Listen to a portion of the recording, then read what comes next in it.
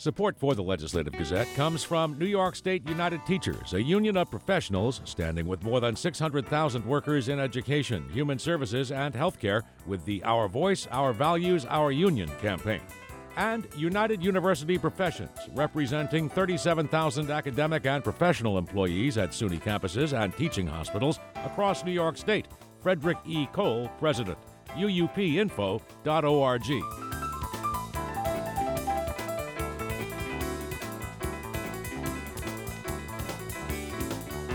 A New York State Health Department board formalized with Governor Kathy Hochul announced on Wednesday this week school children will continue to be required to wear masks to help protect them against COVID-19 until at least early March. This after she ended a statewide mask mandate for most indoor public spaces.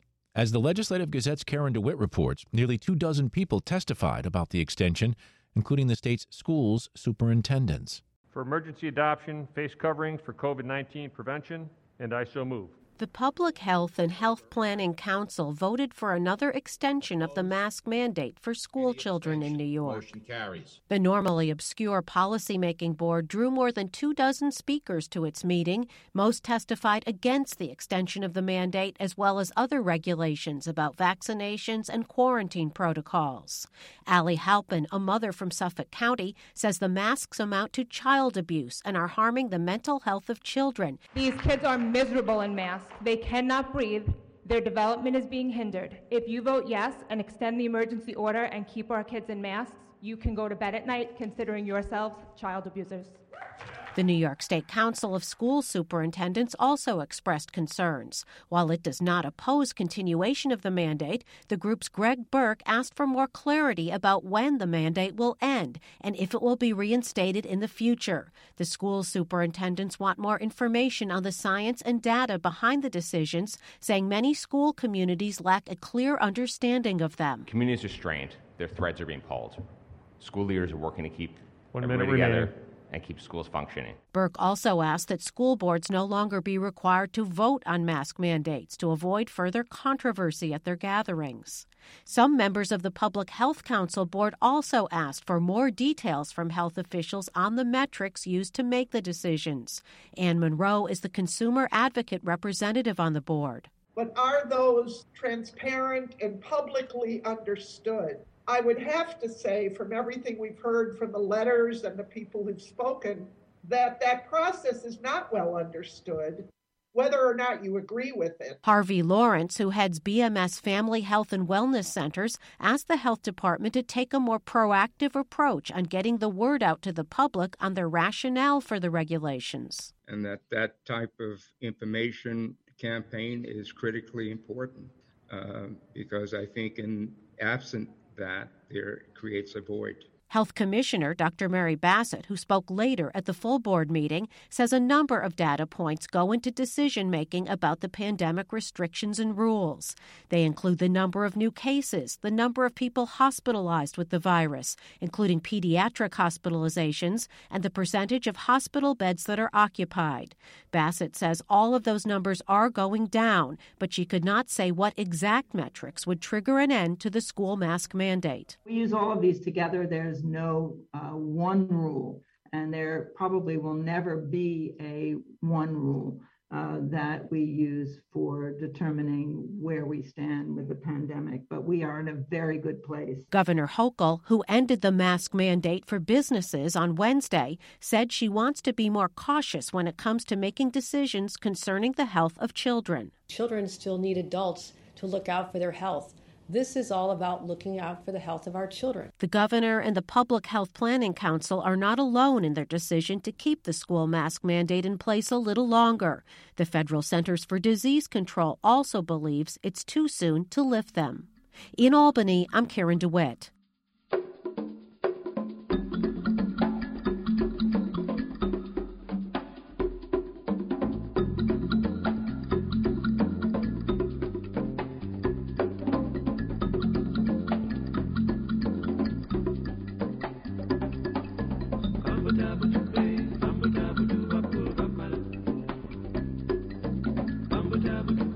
You are listening to the Legislative Gazette, a program about New York State government and politics.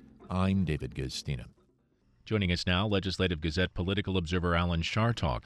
There was a lot of arguing going on at the state capitol in Albany, Alan, and saw this story. Mayor Eric Adams' virtual appearance before the legislature clashed with Democrats over his crime plan. Adams argued that changes to bail laws and other measures designed to make the criminal justice system more fair have overreached, allowing more dangerous criminals onto the streets. Latrice Walker, an Assembly Democrat from Brooklyn and one of the authors of the recent changes to the state's bail laws, took issue with the mayor's comments and challenged Adams to a debate about bail reform.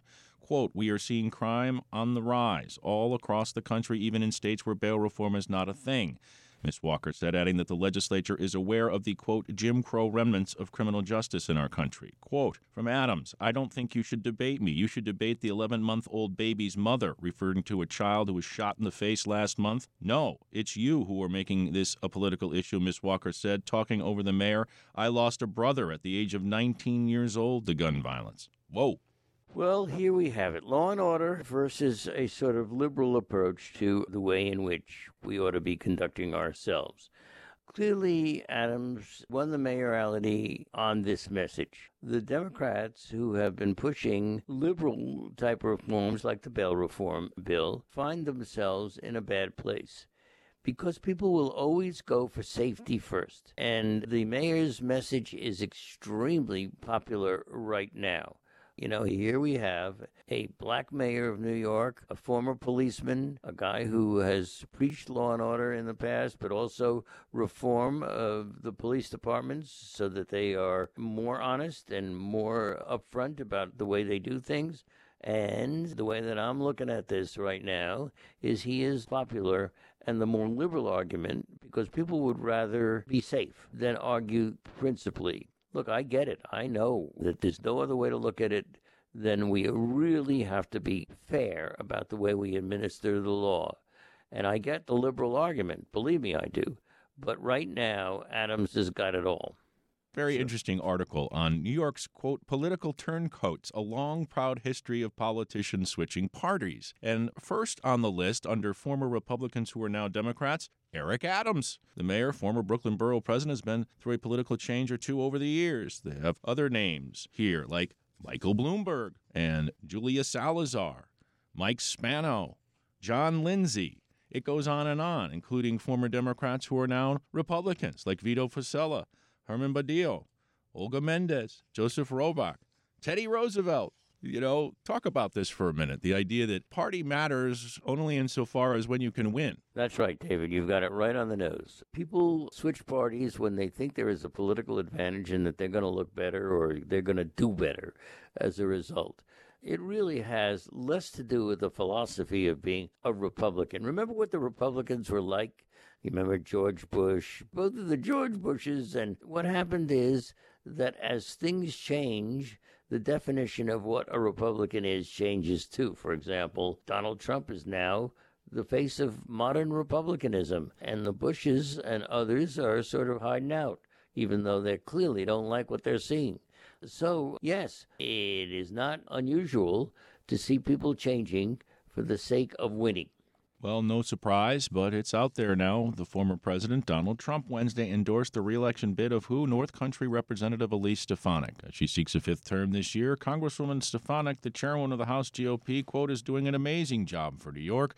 Elise is one of our America First movement's great warriors. Now she'll represent many more counties, all big Trump country, including Montgomery, Rensselaer, Schoharie, Oneida, Oswego, and Otsego in the new New York 21st District. He also endorsed Claudia Tenney for re-election. Certainly no surprise. Well, look, Stefanik, who was a moderate when she began, is anything but that now. She's a Trumper, and she feels it's working for her. So we will watch what happens, because I think what's going to happen is that Trump is going to run again, and if he runs again, he's going to choose Stefanik as his vice presidential running mate. A woman, a young woman, perfect demographically, and perfect in terms of her loyalty to his message and to who he is. So I think that's going to happen. Now, she is hardly reflective of New York State, that's for sure. She's in that one district where, there are an awful lot of Republicans and an awful lot of Trumpers, and so she wins. But in terms of running for higher office in New York State, forget about it, Jack. That ain't going to happen. Legislative Gazette political observer Alan Chartock.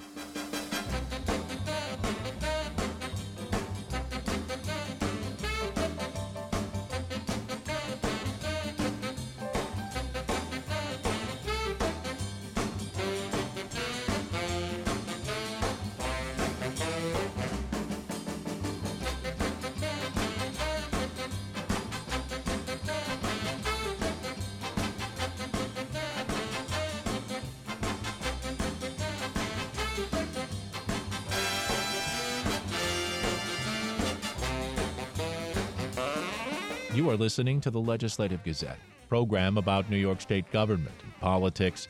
I'm David Guistina. Just over a year ago, a judge ordered election officials to certify Claudia Tenney as the winner in New York's 22nd congressional district race. The counting process and ensuing legal challenges took 94 days. The vote counting exposed systemic problems with county election boards. But as WSKG's Vaughn Golden reports, election officials say it won't happen again. Broome County's 2021 absentee ballot canvass is much quieter than the one the year before.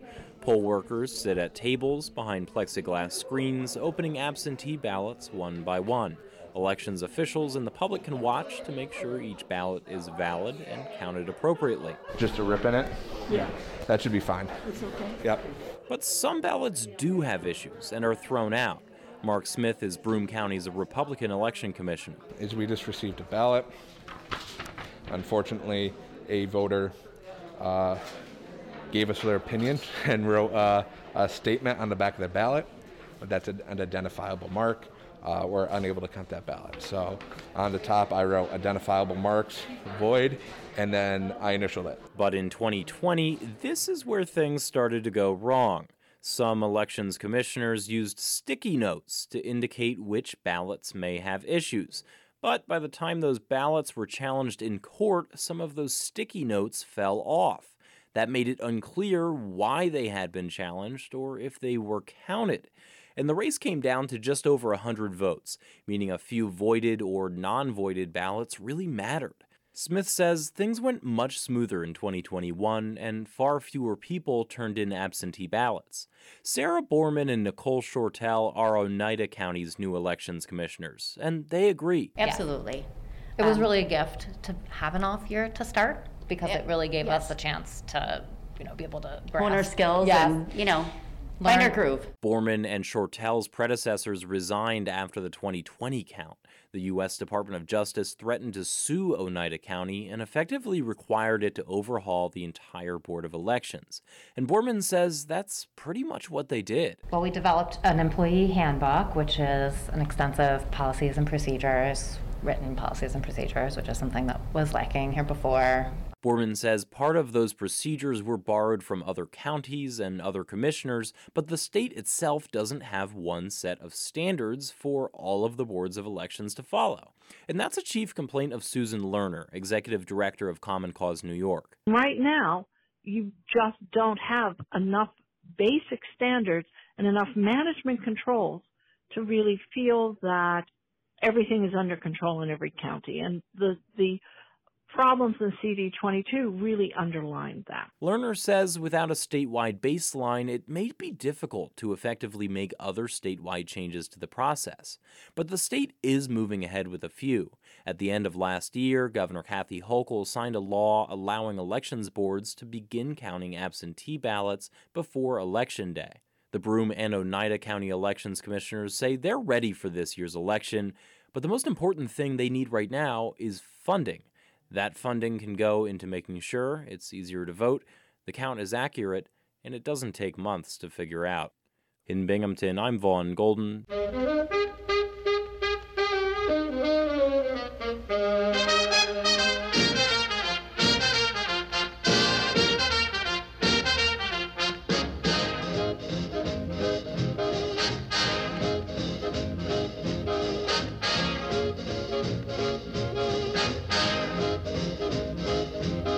You are listening to the Legislative Gazette, a program about New York State government and politics.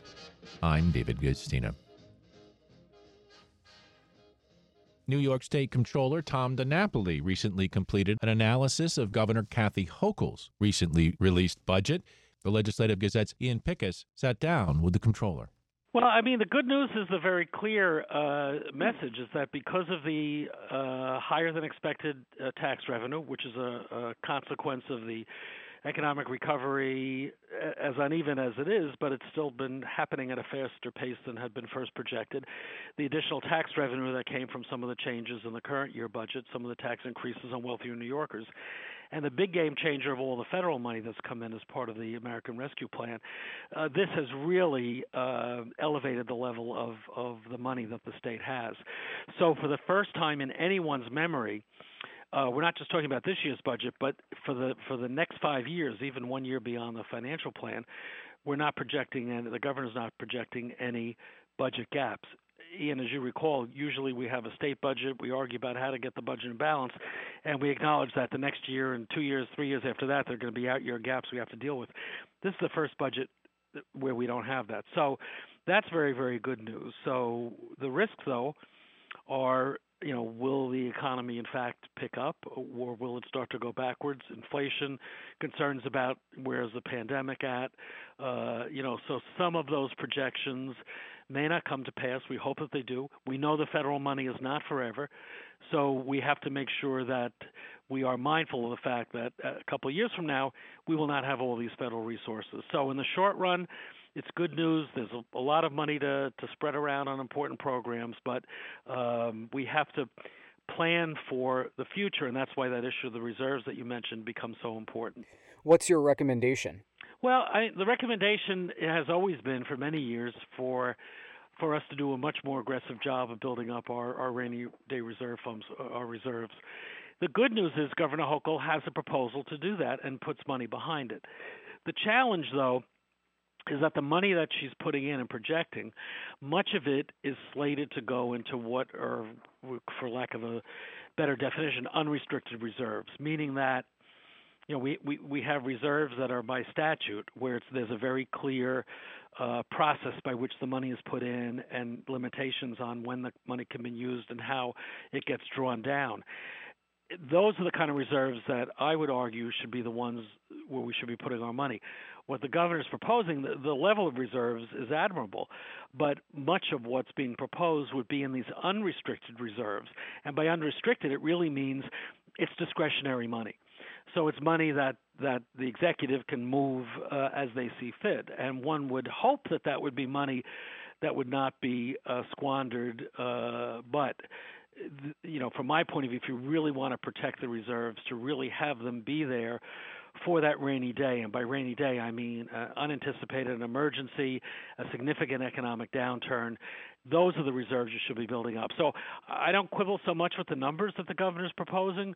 It's certainly a lot healthier buildup of reserves than we've had in our state for a long time, but they should not be in discretionary funds. We also put out, I think you saw, our report on the Dedicated Highway and Bridge Trust Fund.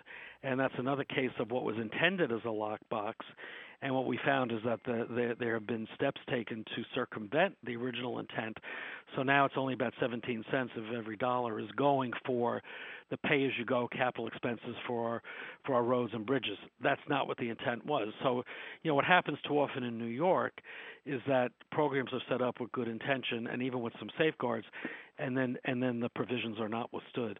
So that's really the concern that we have, for how the reserve should be treated as well.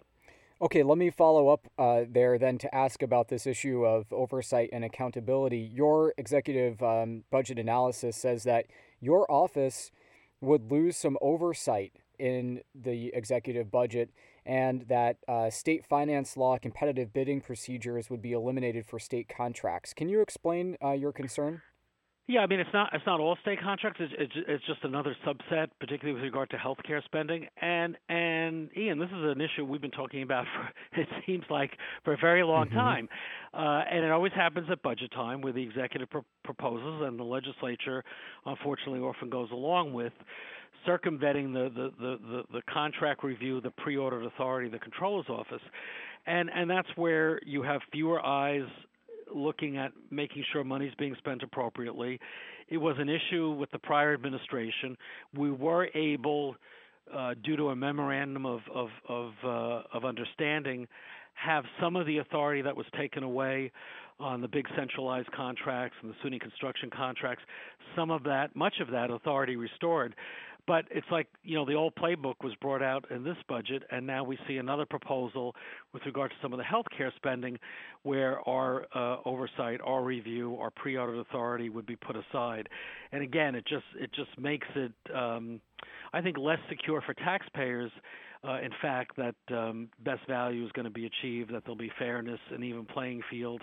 And it's all done under the notion of, well, it's more efficient to do it this way. Well, we turn around contracts usually less than a week if it's an emergency contract, often within 24 hours. So I think it's a bogus argument that cutting the controller's review out really contributes to efficiency. I think what it adds to is the possibility that the taxpayer dollar will be compromised. So as we've done in the past, we're suggesting the legislature reject those proposals. Have you had a chance to make that case to the governor yourself? We haven't had a personal conversation about it, but this has been standard policy of our office for a long time, and certainly that's what we're identifying in the report we put out today. Look, the challenge I suspect is not necessarily the governor herself, but the budgets are put together by staff in the Division of Budget. It's a lot of the same folks that were writing the same language, budget language in years past. So they kind of recycled some of that language and have it applied to a new area of spending. So I think it's unfortunate. As you know, the legislature has been considering some very significant reforms in procurement to ensure that our oversight will be there. So I'm hoping in the legislative process they will alter that wording in the governor's executive proposal. You haven't mentioned his name, but you just referred to the last administration.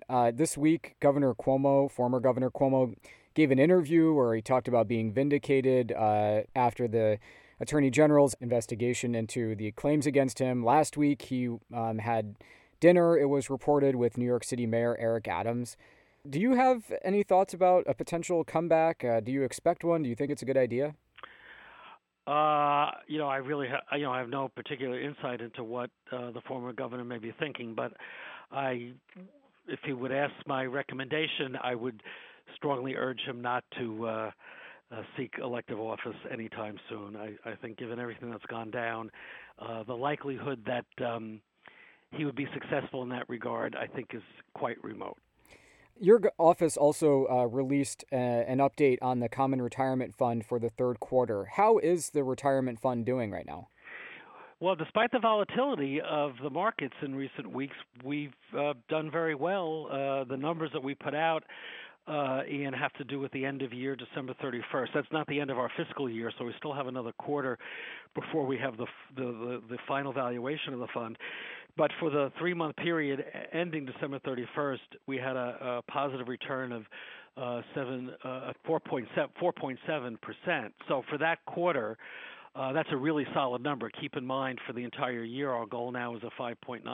So to get 4.7 just in the one quarter is really good news. We had positive returns the previous 2 quarters. So we'll look to see how we do between now and March 31st. But, I don't want to jinx it because a lot can happen. But I think we're on track for another year where we will meet and exceed our numbers. So we're now valued at about $279.7 billion. So our fund keeps growing. Keep in mind, at the end of the last fiscal year, we were at about $258 billion. So even though our payouts are increasing in terms of people who are retiring and people living longer, getting pension payouts over a longer period of time, our fund continues to grow. So much of that has to do with the strength of the financial markets.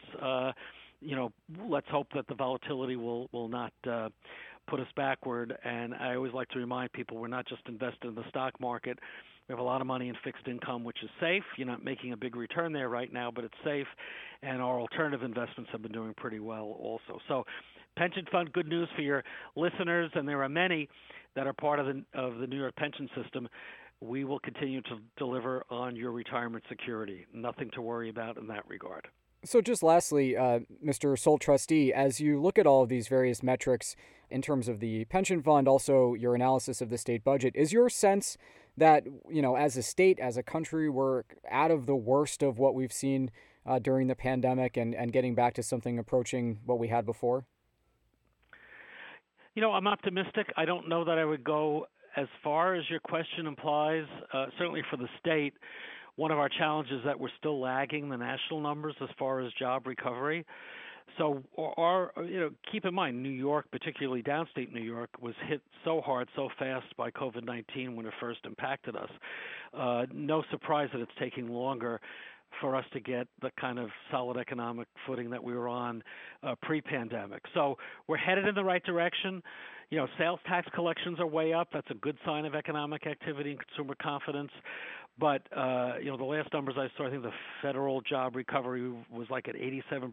The state was only, like 63, 64%. So we're not where we need to be. We're heading in the right direction, but it is a slower growth than we're seeing nationally. So we still have to keep a close eye on the trends, be smart about how we're spending money, certainly at the state level, appreciate the federal money that's really helped not only the state but our local governments so much. And we have to continue to support our local businesses and our nonprofits, because many of them are still very challenged by this continued pandemic environment. I hope we're pivoting to the recovery environment, the recovery phase of this. But let me just leave it that I'm very cautiously optimistic with the numbers that I'm seeing, but we're not out of the woods yet. That's the Legislative Gazette's Ian Pickus with New York State Comptroller Tom DiNapoli.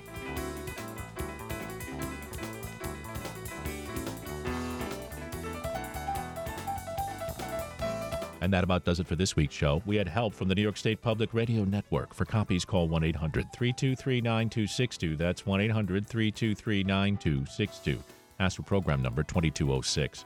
Or just listen or schedule a podcast on the web at WAMC.org.